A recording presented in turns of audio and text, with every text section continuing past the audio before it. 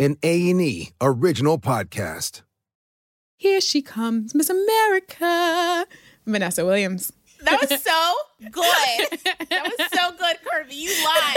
That was so good. I feel lied too. I was not ready for that. That was so good. If you need me to rap a Drake lyric, I got you.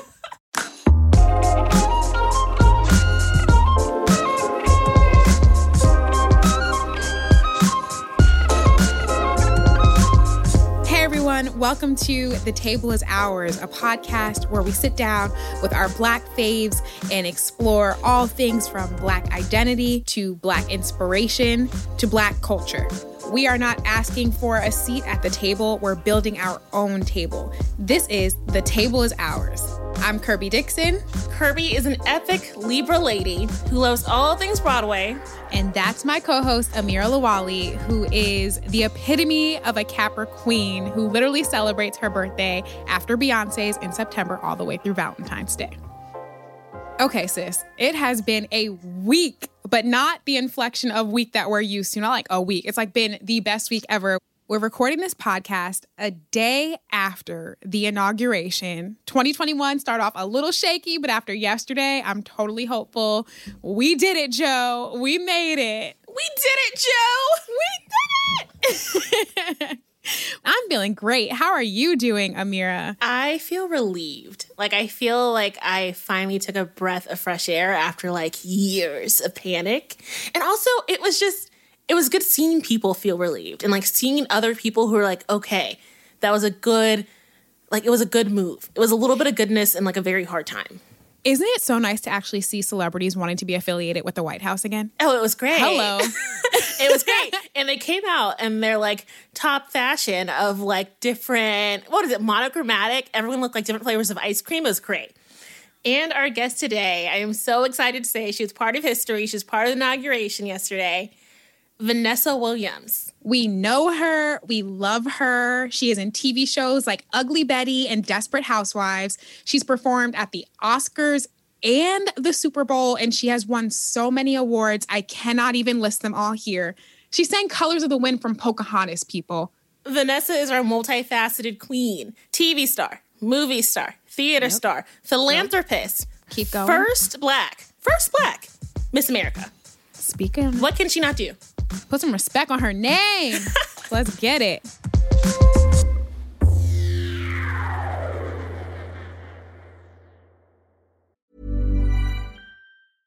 Hey, I'm Ryan Reynolds. At Mint Mobile, we like to do the opposite of what Big Wireless does. They charge you a lot, we charge you a little. So naturally, when they announced they'd be raising their prices due to inflation, we decided to deflate our prices due to not hating you. That's right. We're cutting the price of Mint Unlimited from $30 a month to just $15 a month. Give it a try at mintmobile.com/switch. $45 up front for 3 months plus taxes and fees. Promo rate for new customers for limited time. Unlimited more than 40 gigabytes per month. Slows full terms at mintmobile.com.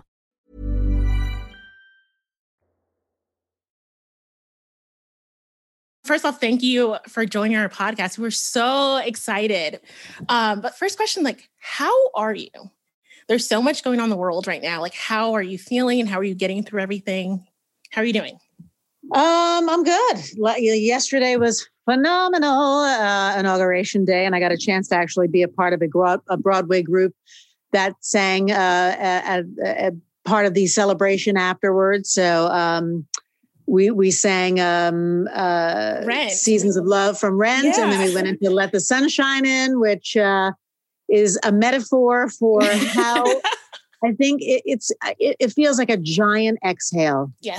There's been this past year has been just a ticking time bomb and all these kind of sucker punches and being on the defensive and being shocked and gutted and then being angered and on fire. And I feel like there's some resolve after the election, after Georgia, after seeing, Madam Vice President, bring us to tears because, again, it's yet another step. And then, of course, Biden, who's dedicated to being a president for the people, is a breath of fresh air. So I feel like I've just had a giant exhale. Same. We both saw you last night and immediately texted each other. And we're like, we have to mention this. Like, we can't believe it. Because we worked right until that concert. We both were like, we have to get off right before the concert. We deserve this. And then we saw you're like, great, we're ready for tomorrow. It's like totally divine timing that we're actually talking to you today. Yeah. I wanted to ask too, I mean, as someone who knows a little something about being a first, what did kind of yesterday mean for you, seeing the first Black woman vice president of the United States? I think we all can agree Black women have held this country together and showed up and showed out. I mean, we always do, but this past year in particular, it's kind of like Black women to the rescue. But for you, what did yesterday mean for you, and kind of how did you get involved with the inaugural programming? Well, when you mention Black women to the rescue, I think personally, Stacey Abrams is the hero of the year and of the movement and of our times right now. And, I'm part of a group that started called Black Theater United. And we started these town halls. And one of our first town halls was with Stacey Abrams in the midst of everything going on right after the summer into the fall. Yeah. And, she was the first Black woman to almost win the governorship and did not because of voter issues. And she made that her calling card, and she was on fire. And that is an example of how we are so used as Black women to having to come up with a solution and then go right for it. Yeah. There's no excuses because we've had our back against the wall so many times, generation after generation. So it's that ancestral fire in our belly that we're just born with. Yeah. And I think she's the perfect example of saying, okay, that door's closed. Well, guess what? We're going to bulldoze this door open and we're going to show you that we're here. So she was amazing. And she is a first. And then Kamala, I remember having a Zoom call with Star Jones and a bunch of other Black women, kind of in a cocktail thing, but our strategy Zoom calls, like, how are we going to get her nominated? How are we going to make sure that Biden picks her as a woman of color?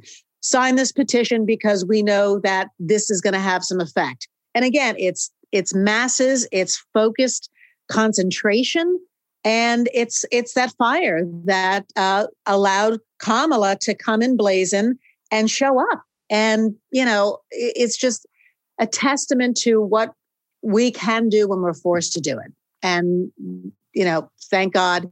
And it was, and back to your original question, it was just heartfelt seeing her take her oath, Madam Vice President, and yet another achievement to show my daughters and hopefully my grandchildren that everything is possible. And I think that's a prime example of that. Yeah, totally.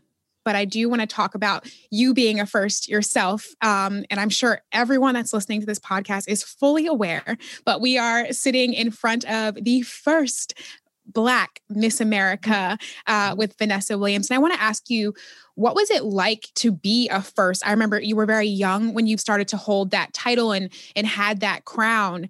So what was that like? And were there any kind of external weights or pressures that you felt even at such a young age to hold that title? I wrote a book actually called You Have No Idea, because when I tell my story, people are like, what? I had no idea. What? Yeah. And, I was 20 years old when I won in September of 1983. I had no intention of ever being a Miss anything.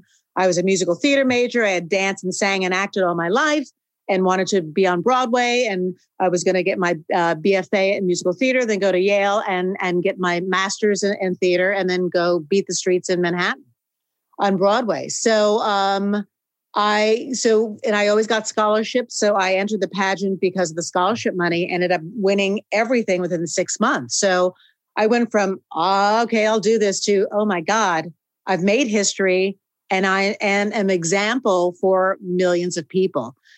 So yes, it was exhilarating. It was prideful. It was terrifying and tremendously hurtful and anxiety ridden. I was, because I was not seen as a 20-year-old who is a junior in college. I was seen as a symbol, but also seen as a Black woman, and also seen as someone who was supposed to represent the American beauty. And there are a lot of folks that did not believe that having brown skin and being a Black woman represented the Miss America ideal. So it wasn't just, oh, she's not our, she's Black, so therefore, we're mad at her. I had death threats. Yeah. I had sharpshooters when I did my homecoming parade. There were sharpshooters on the top of roofs of my hometown just because of the threats that were, against me because of who I was. And even when I was on the road and doing my appearances, not only the regular Miss America appearances, but all the Black events that were, obviously embracing me. So Urban League and all kinds of NAACP, all kinds of groups that had never really cared about Miss America because there was nobody ever representing us. All of a sudden, I had not only my regular itinerary, but a full packed itinerary. So it was exhausting. And there were times where I felt, and I mentioned being hurt, but not only was I getting attacked from white folks saying she doesn't represent us, but some Black folks saying, oh, they only picked her because she's light. Oh, they only picked her because she's light eyes, and kind of dismissed my talent, my intellect, and my achievement. So that was probably more hurtful than, even though, yes, when someone says they're going to kill you, and you have an FBI file of people that are crazy and want to kill you and your family, that's one thing. But it was like my own people that was like, it's still not good enough. Are you kidding me? So that was something that I really had to kind of reckon with, and that took, I would say, a good 2 to 3 months of just talking to my parents and saying, I can't believe it, and being on TV and people saying, well, it doesn't really matter because she's not truly the Black ideal. But, obviously, I opened the door, and it was my talent and my intelligence that got me chosen to represent America.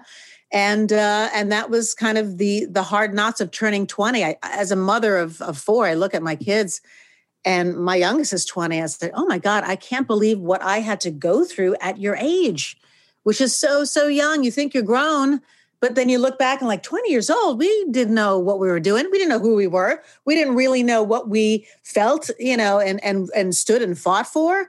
But those are the moments that you grow up and say, okay. I mean, I was the first Miss America asked, how do you feel about ERA? And I said, I'm pro ERA. I think everyone should have equal rights. Yeah. I was the first one to talk about be pro-choice. And again, that was like scandalous. So I came in swinging, blowing it up anyways. Yeah. I mean, we swinging. Totally swinging. So I remember you'd mentioned that there was a little bit of backlash that you received from the Black community. How did you kind of overcome that? It was tough to take that criticism. And my defense mechanism was, well, this is who I am. This is what I was born to do. And I got my light eyes from my grandfather who was Black. And, we've had Black people in, all shades and eye colors and hair textures within both sides of my family. And this is who I am. And this is how I came out. So I'm not going to apologize for that. Right. And that's my luxury, but it's also what I will give you. So and if you're articulate, white people are like, oh, she's so articulate. Yeah. And then Black people say, well, she's not really down. She's not really from the hood. So she's not really one of us. So you're kind of caught in the middle of, this is who I am. And I'm not going to be ashamed of the way I speak because my parents made sure that I spoke properly. When you're a parent, all you want your child to do is succeed in the world. And it's about you go into that audition, you go into that interview, you shake the hand firmly, you look into their eyes because they want you to achieve and go ahead. It has nothing to do with being better somebody. They want you to be able to make it on your own and be independent. And that's kind of what I had to come to grips with, that my parents did all they could for me to succeed. And I don't need to apologize for that.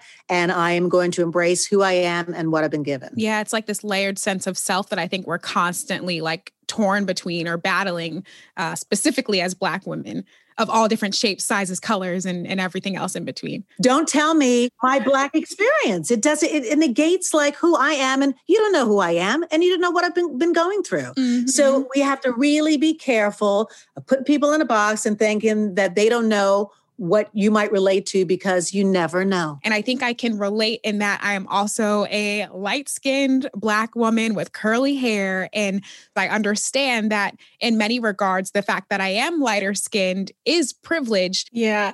So Kirby and I touched on it a little bit in the last podcast we did, but it was that you may sound a little different. You're not labeled Black. But for me, I can take a nap and it's a Black ass nap. I walk down the street and I'm Black walking down the street. Like, there is nothing that's going to change my Black identity. So if we're going to go back and forth on that, at least choose something that's not a fact. Right. Like, choose something that's not real. Right. Oh my gosh. So you touched on it a little bit earlier when you kind of defined beauty standards for Black women.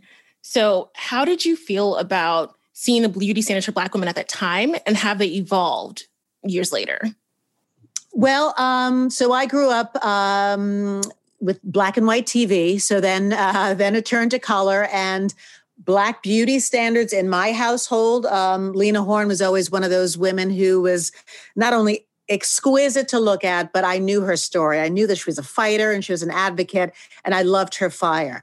Diane Carroll was another ideal of beauty when she had her show called Julia, and I was young and coming up, and she was the first Black female to have a show on prime time. She played a nurse. She had a young son named Corey. But again, that was us saying, wow, there's a beautiful Black woman on television. And every week you go and see what was happening with Julia.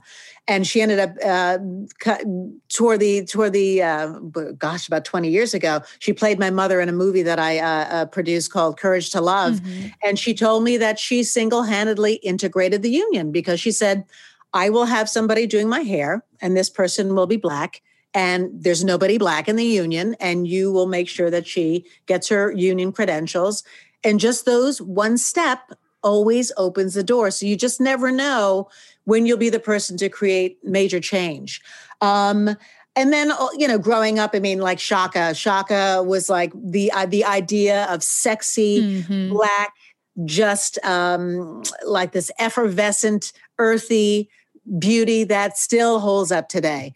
There's so many, back in the day, we had this Ebony Fashion Fair, these traveling fashion shows, and they would show up at right here in Westchester. They were like the county center, and Audrey Smaltz was the commentator, and they would do all the fashions that were happening in the fall with furs and gloves and hats and Pat Cleveland and Beverly Johnson, all these amazing models would strut down the runway. So we were making change after change, and lucky to see all kinds of images of Black beauty, which was fantastic. So there's not one that I think I said, I want to be like her, but I didn't have Black dolls growing up. It wasn't until probably maybe third or fourth grade where one of my girlfriends had a Black doll called Sasha that she got from, I think it was Sweden, because they didn't even make Black dolls back then. And so much has changed, obviously, since then in the last 50 years, but it's little by little, those opportunities to see Black beauty that really gives you an opportunity to see the variety in our wonderful culture. Mm-hmm. Yeah, I love the fact that we've expanded our beauty norms, particularly in the Black community. And there are brands like, Fenty and even Ivy Park that are widening the norms, and that it's not just how you look in terms of your facial structure, your color and things like that nature, but also size, right? Totally change the game when it comes to modeling and showing the representation that we actually see in our communities. And I think we where now our podcast is called The Table is Ours. And I think Amir and I are really big on giving flowers when flowers are due. And so thank you for breaking down those barriers. You're talking about the walls and opening the door for people like us to be at the forefront of a competition that institutionally was not used to seeing anyone that looked like us, light skin, brown skin, dark skin. And you really did kind of build the table so that now, it's nothing. It's expected. And so when we're having kids and daughters and sons, they don't have to go through the same things that you had to go through or we're going through now. Yeah, I mean, we're talking 1983. And when I was growing up, I grew up outside New York, multicultural area. So I didn't think it was a big deal at all. And it wasn't until the rest of America spoke up, that really like shocked me. Like, wow, I am living in a bubble, because this is a big deal. This diversity, this racism is a big deal. You assumed it from the South, but you didn't realize it. I didn't realize the totality of it. And the year that I won, we had the most minority contestants ever. We had 4 Black girls and 1 Hispanic. So the odds were actually more in our favor, just because we had more to choose from. But Deneen Graham, who is from Miss North Carolina, and she was a ballet dancer, she had a cross burned on her front lawn because she was Black Miss North Carolina. And we're not talking about the 60s, where my parents had me and my brother. I was born in 63. Kennedy was assassinated that year. And so you think, oh my God, I'm bringing my child into this world where we're in the middle of the civil rights era. Yeah. So cut to 20 years later, you think, okay, everything's calmed down and we've seen each other as human beings. And then this rears its ugly head again. It's like, okay, have we really progressed? And then and then having my kids. And when I was a young mother, I moved from LA on the heels of Rodney King, right? Because Rodney King, we moved back to 92 because I said, I am not living in LA where I've got to be concerned about getting out of the car to get gas because somebody's going to, want to harm me because of me being Black and watching the cops beat the hell out of him. And the only reason why it, was a deal is because it was caught on camera. Yep. So it seems like it's cyclical. And again, we've lived through this past year having yet another cycle, and it's the hard lesson. And we've taken all those lessons and now we've turned them into wisdom, and now we can act upon them. Right. And New York is definitely a special place that makes you almost forget that there are these issues that we're dealing with outside of this city. So I've realized that now that I'm back home in Philadelphia during quarantine. I moved to New York 5 years ago from Houston, Texas. Okay. And I am realizing now that I'm back in Texas because of quarantine, the differences in racism in each part. It's like there's racism in the North and South. Let's be very honest. But the way that I felt racism growing up and realizing that other Black people didn't maybe have an innate threat, but knew it was like in education and in sports in these light ways, to be honest, I don't know which one's worse. Like in Texas, at least I know who does not like me. I know where not to go. It's horrible, but I know. In New York, it's kind of like hidden. It's like hidden in the weaves. So, wow, that's interesting. We had again back to Black Theater United. We had another town hall with Sherilyn Ifill, who is the head of the NAACP Legal Defense Fund, and during her town hall, and they're all available on YouTube, she talked about all the systems that have been in place. So you think, why? And then you go, okay, well, 1953, blah, blah, blah happened. And that's why that law happens. That's why you can't do this. And in 1960, whatever.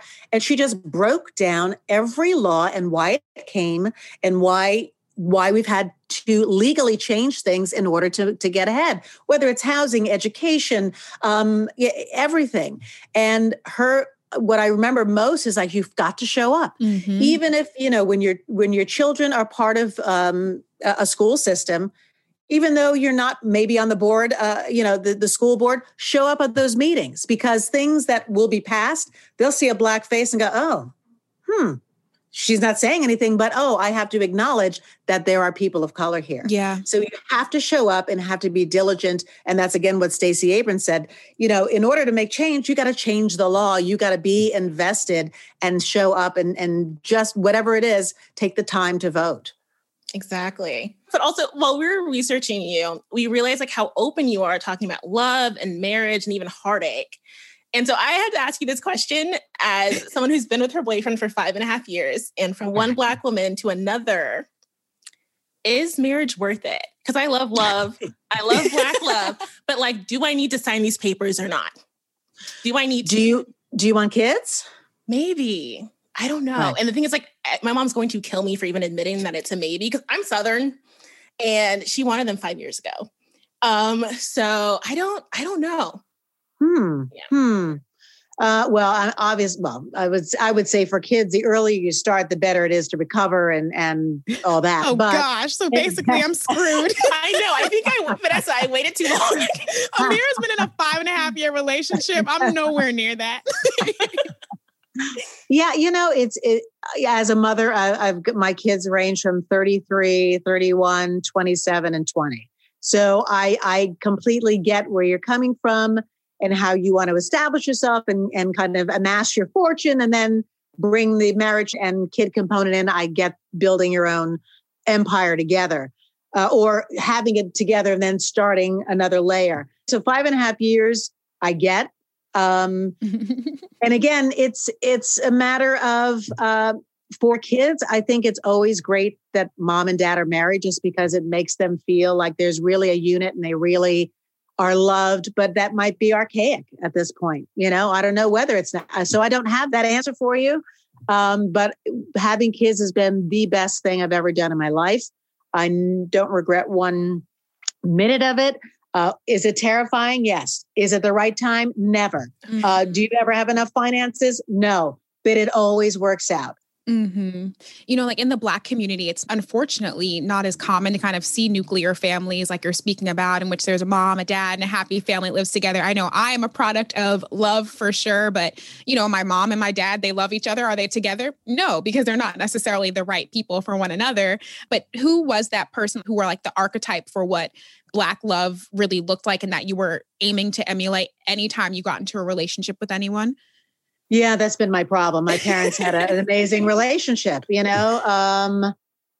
were both music educators. My dad was the band teacher. My mom was the choral teacher in same county, but different schools. So they had a love for music, a love for education, a love for each other, a respect for each other, and a devotion and loyalty that is real. It's really rare to see. Mm-hmm. And my dad was such a great man that I've always said, I dream about the possibilities of everything. And then I get disappointed because my dad could sing, he could dance, he could play every instrument. He was well-read. He was funny. He could build, he could, fix an automobile. He would, my boiler was not working. Dad, come over and fix it. So, he was everything and also handsome and stuff. So it's been really hard to not expect who the person that I want to spend the rest of my life with is not compared to somebody who can do everything, which is really, really tough. And I lost my dad when he was 70, which is so young, suddenly over MLK weekend 15 years ago. Wow. And it was startling. And he was really kind of a force in the community with everyone he met. Great conversationalist. People would go on long walks with him. Great teacher. But what filled me up when we had his memorial is so many people said, "Oh my God, your dad taught me this. I'm going to miss your dad so much. Oh, I think about him all the time." And I think, wow, but he was my dad. I'm glad that you had that relationship and you feel a connection, but I'm glad that he was my dad. Mm-hmm. So it's been really, really tough. So that's an excellent question. And it's been kind of my downfall because I expect to be with somebody who doesn't disappoint me. And unfortunately, it's really tough. It's really tough. I totally agree. I agree. It's so hard. Men are hard because they're trash sometimes. That's why I'm like, I don't know. Like, you're great. I love you, but like for life? And you want to live in my house forever? I don't know. Share those bills, girl. Share those bills. That's the where I'm a plus. He keeps bribing me. He's like, you won't have to pay rent. And I was like, rent in New York? Maybe. But you have to also be, I don't want to say psychotherapist, but find out why this person is the way they are and what injuries and issues and ancestral DNA they bring into this world and why sometimes they can't share. Why are they quick to anger? And then think, what would it be like growing up as a Black man? What would it be like walking down the street and always being a threat and being afraid for my son, and being afraid for my brother? Those are things that we have to deal with as a community. Mm-hmm. That it's been really a wake-up call when this word, this phrase white privilege has been thrown out and people say, I don't have white privilege. And they hear what we have to go through on a day-to-day basis being judged and being fearful. Then they get, I guess I really realize that I can walk the streets and not feel any kind of threat at all. So as traumatic as these months have been, I think it's opened up a lot of people's minds as to what we have to go through in our society as a community. Yeah, totally. And I'm like kind of the same as you, in which I've been blessed to have an incredible father figure in my life. And so as someone who's like dating now, I'm like, oh my God, Kirby, do not compare him to your dad. Do not compare him to your dad. He cannot be your dad. So I'm trying to navigate that like crazy voice in the back of my head too. And then the ones that do have all the credentials that are Ivy League and blah, blah, blah, they have so many women coming after them that their egos are way up here and then they're not even attractive. Yeah, it's like, okay, you're not that great.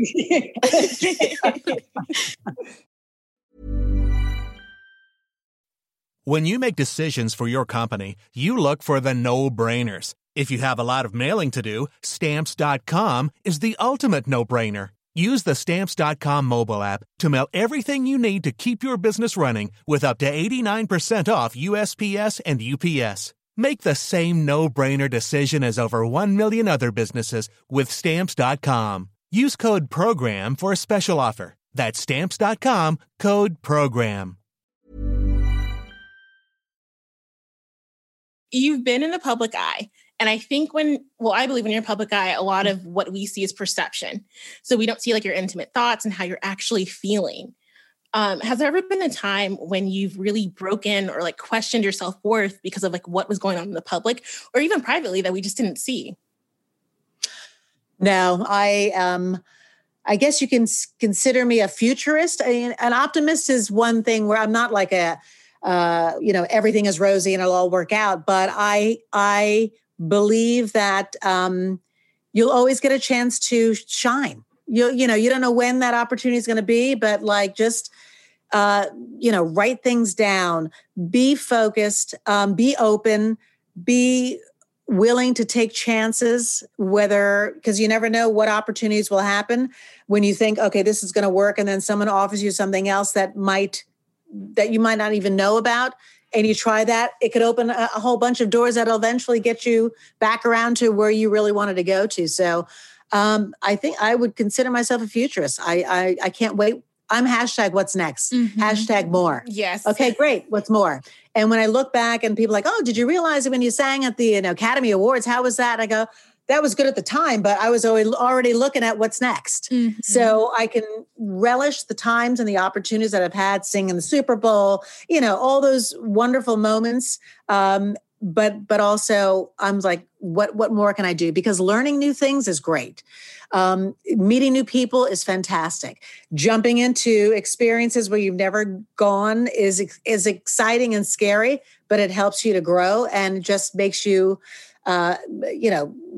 be a better person. So I'm always like, okay, what's next? Give me more. Give me more. I feel like sometimes though, self-love in our community it feels conditional. It's like, okay, it's dependent on a man, or it's dependent on, chasing that next career high, or it's dependent on someone else's happiness that we hope kind of emanates on us. I think one of the things that I love about you and I admire about you, there's such a poise and a confidence and like a charisma that you carry with yourself. And I think a lot of it comes from you just being very confident of who you are and proud of everything that you've accomplished and know you will accomplish 5, 10, 15 years from now.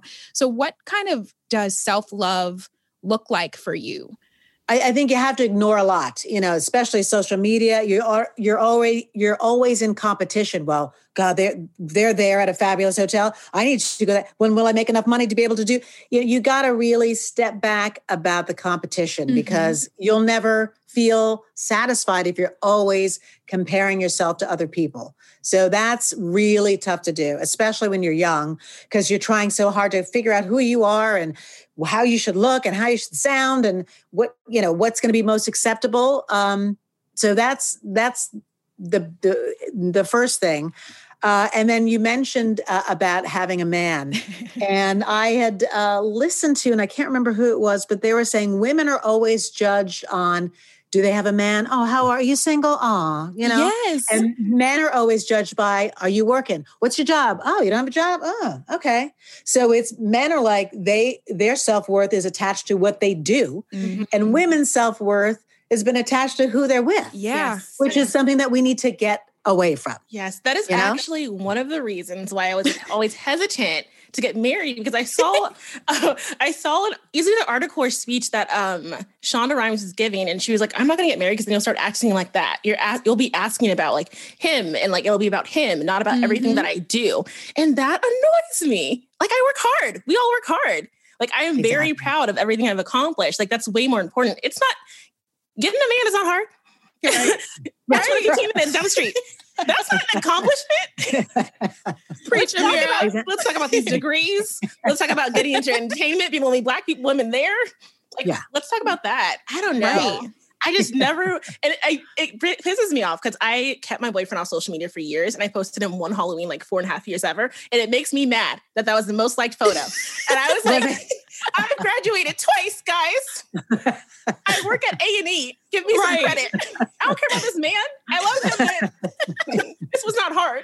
Now you find yourself putting your boyfriend down, knowing that you love him so much. I know. I love him dearly, but I was like, that was the easy part.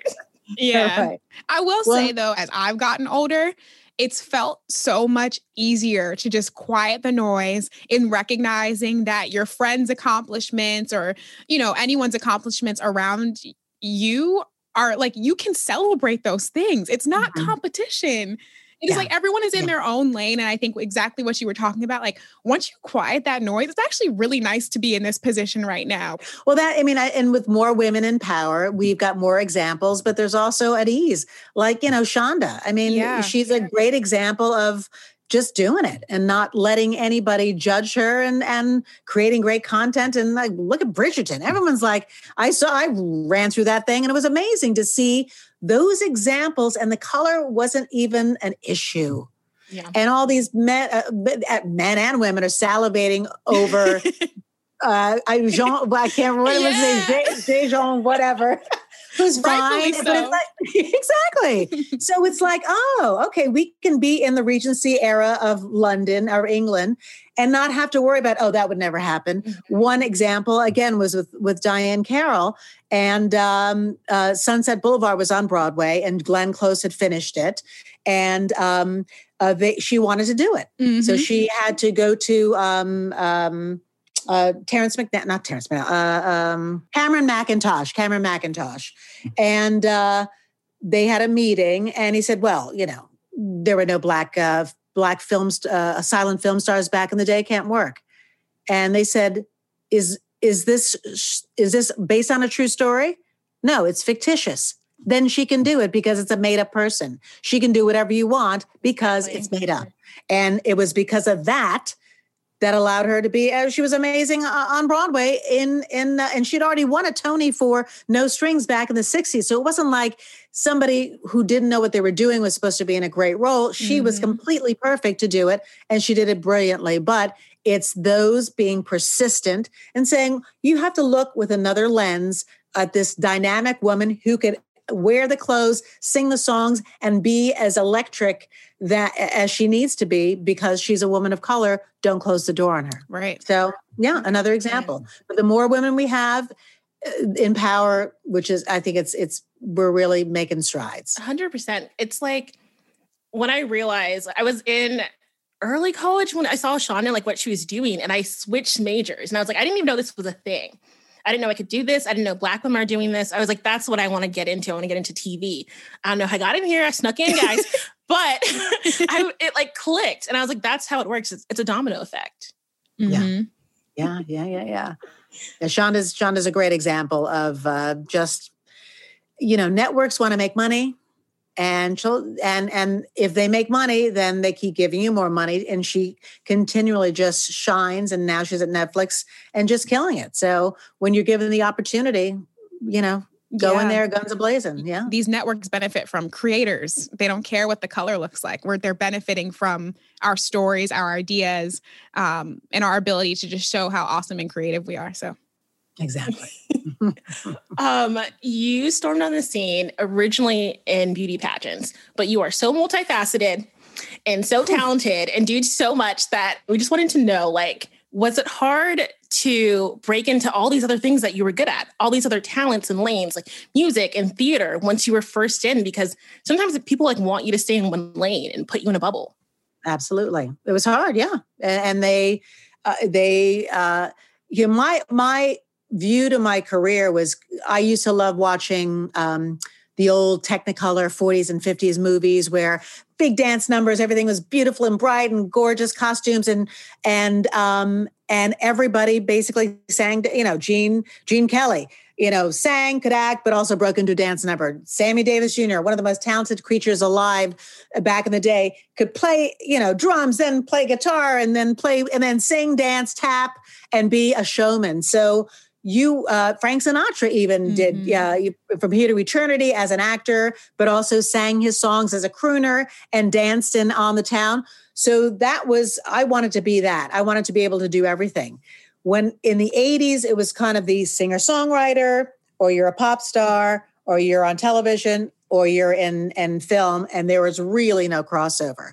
And that was kind of the end of the variety shows where you'd have, for instance, Carol Burnett would sing but be funny and do a dance number. That was really kind of waning back in the day when I wanted to do all the things that I wanted to do. So it was hard to be seen as multifaceted because people only wanted to be in one lane. And, which I talk about in my book, musical theater was what I did. Mm-hmm. And I had an audition to replace Twiggy in My One and Only, which was a Gershwin musical on Broadway. And Lee Gershwin, who was Ira Gershwin's widow, was head of the estate. Mike Nichols was the director. He contacted me and said, I want you to do this. Tommy Tune taught me the choreography and the tap. I learned all the Gershwin numbers and did the audition at the theater. And it went perfectly. And Mike Nichols gave me the thumbs up while I left the room. And I thought, okay, I got it. And then I heard from my agent that I didn't get it. And I saw Mike Nichols years later, and we were talking. It was the opening of West Side Story back in 2010. And I was like, oh my God, how are you? Good to see you. And he said, I said, I'm writing a book. Can you just tell me what happened that day? And he said, oh my God, you want to hear the real story? I said, yeah. And he said, well, yeah, you did a fantastic job. I gave a thumbs up to Lee Gershwin. You left. I went to the back of the stage and was walking down the staircase, and the phone rang, and I picked it up, and it was Lee Gershwin. And she said, over my dead body, will that whore be in my show? And I said, wow. I had no idea how tough the image of me as a scandalized beauty queen was, and how solid that door was. It had nothing to do with talent, had nothing to do with bankability, selling tickets. She did not feel that I was worthy to be in her show because of who I was and what she thought my character represented. I think they give, as Black women in the workplace, I'm scared to do anything because they will call me angry so quickly and hold my image for years. So how are you handling image after controversy, knowing that you're a Black woman and knowing that it carries more weight? Yeah. Right. Yeah. Being labeled is really tough. As a Black woman, you are put in a box. For me, I was not only a beauty queen, which was not who I was, but then a scandalized beauty queen after photos that I did were sold without my permission behind my back and basically made to get money for, a huge magazine, again, all behind my back to make money. Mm-hmm. So the scandal that I had to deal with walking into a room when I had to actually audition for things was not only is she a beauty? She's a beauty queen. She can't be that smart and she can't be that talented. And then, she's a scandalized beauty queen. Well, she'll be willing to do this part because it's racy. It's not very good. Her clothes are off. So she won't have an issue with that.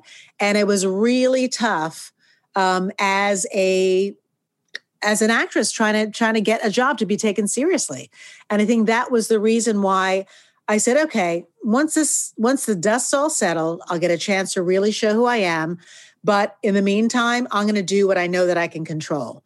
And that's kind of when I went into recording, because it had nothing to do with what people assumed I was, because people always didn't know what I could do. Oh, I didn't know she could do that. Oh, I didn't know she could do that.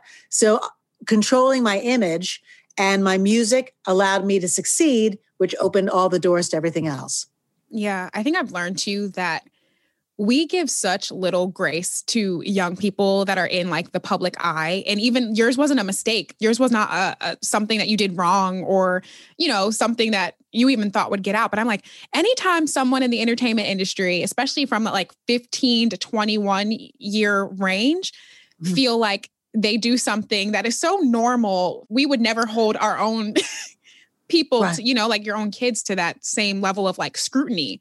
It's crazy. But unfortunately now it's instantaneous. Yeah. There's no time to get ahead of it. Yeah. With social media so quick, I feel sorry that's why kids are killing themselves. I mean, these K-pop stars and they're killing themselves because they can't deal with the shame that they are getting faced with immediately. Mm-hmm. And it's horrible. There's no time to get a PR team together and strategize. Like, how are we going to handle this? What show are you going to go on to explain this? What article can we put out? Now it's like it happens overnight and your life is all over the place and just on blast. So I really feel sorry for kids, young people, and people in general that are human, that make mistakes. When something happens and people take advantage of them. Yeah. Yeah. But you also have celebrities that, benefit from scandals like that who are totally making a living off of it. So yeah, and don't really have that much talent to actually be able to utilize. Say it again. Yep. Very true. Very true. Touche. Oh my gosh. Could I just say, I just got back. I was on leave. I had brain surgery this year. So I was out for a very long time recovering. Oh my God. Talk about Black women can do anything. It was a long story. But during recovery, I had to just like sit and watch TV. And the first show I binged was Ugly Betty. Oh, and so when we booked you, I was like, yes, this is like a full circle moment because it like got me through the hospital phase of recovery. And I just like laughed for like all of those seasons, binged all of them on Hulu and ignored everyone and like dealing with all of that, like the hospital during it just got me through it. So just had to put that in. I thought you were going to say Soul Food for some reason in my head. 100%. Soul Food, of course. But Ugly Betty, all those seasons on Hulu got me through. I was like, I'm going to ignore all this pain. I'm going to laugh for the next hour. I ignored like doctors when they came in. I am glad you're so glad you're all right. But that's a perfect example of color having nothing to do with performance. When I got Ugly Betty, it was because the person, my dad had passed away and I was just like, I had checked out and I didn't want to do anything that pilot season. And they reached out and I said, no, I wasn't interested. And they had hired somebody else and they got to the table read. And after they did the table read, I got a phone call saying, we need Vanessa Williams and we need her to start tomorrow. And it wasn't because they needed a Black woman to play, because, Meryl Streep certainly was not Black when she was in the movie. Yeah. And also Anna Wintour is not Black. So it wasn't an example of what they were actually doing, but they needed somebody strong who could hit it. And Sylvia Orta, who was the creator, who unfortunately just passed away about a year ago, saw me in A Diva's Christmas Carol. And he's like, I know exactly who can do this. So it was that performance. Again, that had nothing to do with me being Black. It had my acting ability, which they knew that they could use for Ugly Betty. So you never know. It's so colorblind now because if it's a performance, they can rewrite anything nowadays. So you're not bound to the color of your skin, which is the way we really need to operate in the world, which is just like Bridgerton. Has nothing to do with color. It has to do with his performance and who he is as a man that makes you want to, marry a dude. Yeah. I know. A scam. I was like, I feel tricked. And also, I know we didn't discuss it, but Black Hair, which came out, Bad Hair, which came out on Hulu.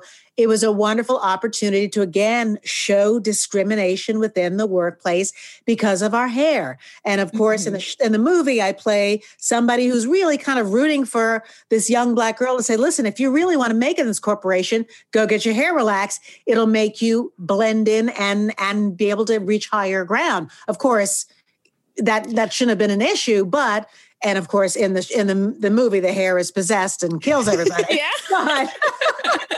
But it was a great opportunity to enlighten people who are in the corporate world, who don't even realize hair is such a layered thing in our community from the get-go. Does she have good hair? Does she have bad hair? Is the hair breaking off? What's she doing to her hair? Is it braided? Is it crimped? Is it relaxed? Does it have keratin in it? So many opportunities to show what we have to struggle through in order to just be accepted within our own community, but also in the workforce. So 100%. Yeah. Can I tell you though, that film was way scarier than I was expecting. Your character in particular freaked me out. The moment you the hair took over, I was like, oh my God. Why do her eyes look like that? What's happening? I loved it. Yeah.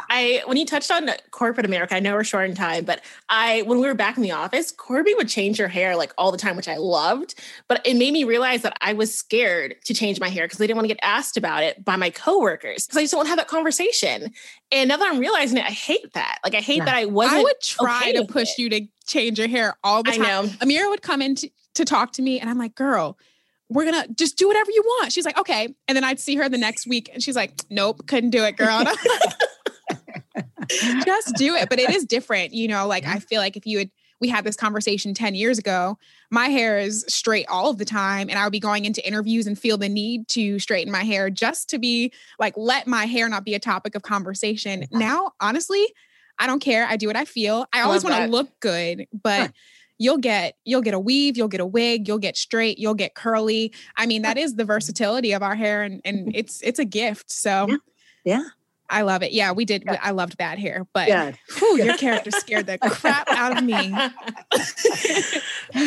Did you ever feel and this is kind of, we haven't discussed this and I don't want to make it into a negative, but I was actually listening to something in which Lala Anthony was a guest. And I'm wondering, do you ever go into auditions and feel like, dang, I wish I wasn't Vanessa Williams right now because someone the writer or the production team is already trying to typecast you and know exactly where they want to put you instead of you just doing a normal audition? Well, luckily I don't have to audition now because I've got lots of tape that they can look at. But when I do get the call, to be oh, we need another bitchy boss, Vanessa will nail it. For instance, that Tyler Perry Temptation was a great opportunity. When I went in and she was supposed to be a matchmaker and a real, again, a tough, bitchy person, I said to Tyler, can I do this with a French accent? I really want to make her just so different and so over the top. And he's like, yeah, let's hear it. Let's do it. And then while we were working through it, he said, now I want you to pretend that this was all a ruse.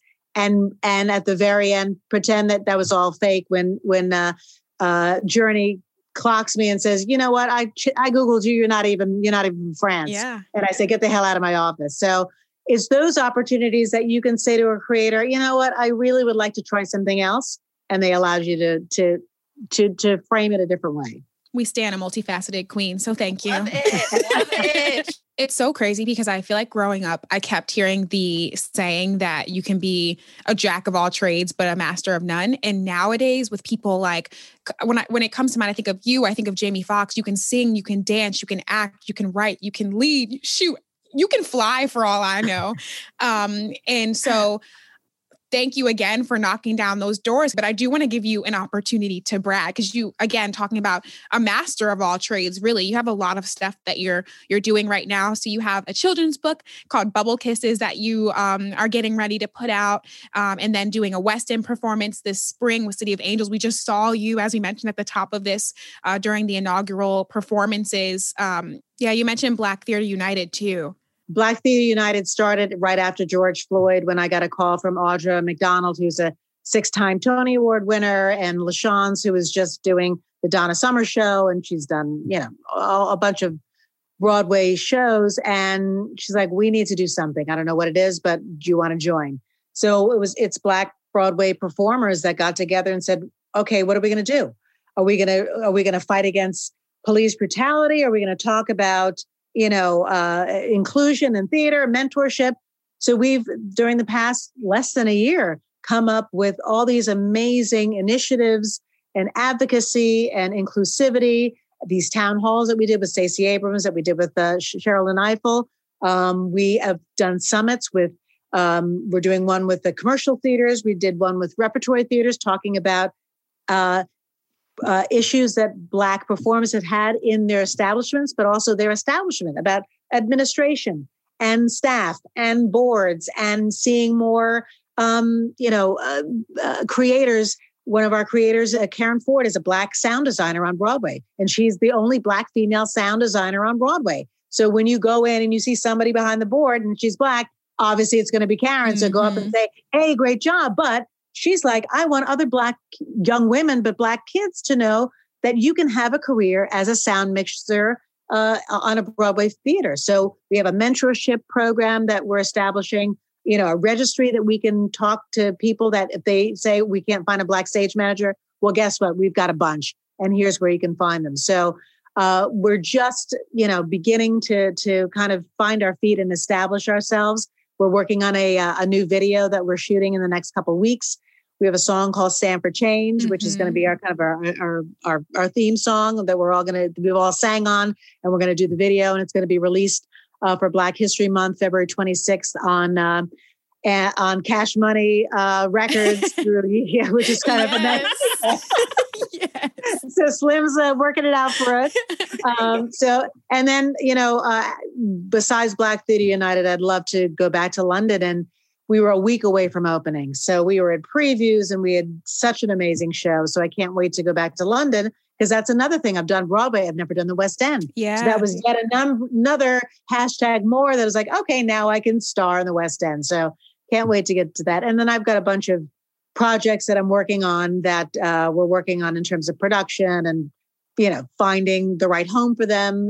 So a lot is bubbling up. Yeah. We should get Black Theatre United to team up with Swizz Beatz and Timbaland and do like a Broadway versus. Oh, I would live for that. I'm putting it out there. Because obviously, where you're from New York, we've lived in New York. I feel like I'm part New Yorker at this point. Sorry, 215 family. But we know that the Broadway community is struggling and taking a hard hit because of COVID-19. So I don't know. I've already got, let's see. So Billy Porter is one of our founders. Who could he go against? There's so many. And also Lilius White. Oh my Lilius is like just amazing, and she can blow. And I would love to put her up against anybody. Oh my God, this is happening. If Swizz and Timbaland don't want to do it, Amir, I think we have our next venture, and we will do it with Vanessa. Let's move. Let's do it. Exactly.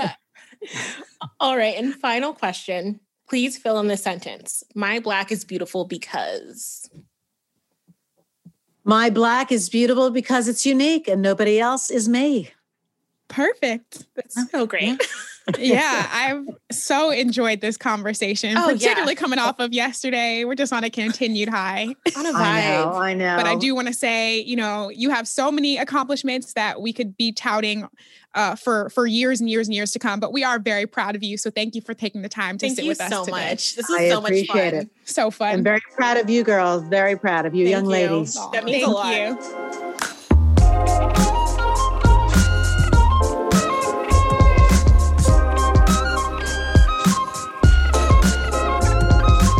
The Table is Ours is produced by us, Kirby Dixon and Amira Lawali. This episode was also produced by McKamey Lynn and edited by Brian Flood. Our executive producers are Ted Butler and Jesse Katz. The Table is Ours was created by A&E. Subscribe, rate, and review wherever you get your podcasts. See you next week.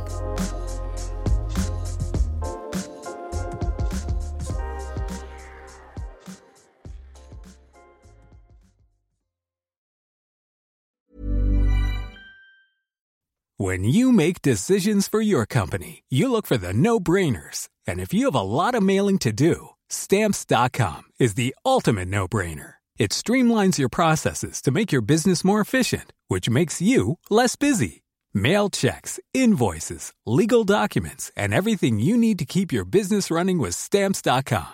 Seamlessly connect with every major marketplace and shopping cart. Schedule package pickups and see your cheapest and fastest shipping options from different carriers, with rates up to 89% off USPS and UPS rates. And with the Stamps.com mobile app, you can take care of mailing and shipping wherever you are. Make the same no-brainer decision as over 1 million other businesses with Stamps.com. Sign up with code PROGRAM for a 4-week trial, plus free postage and a free digital scale. No long-term commitments or contracts. That's Stamps.com. Code PROGRAM.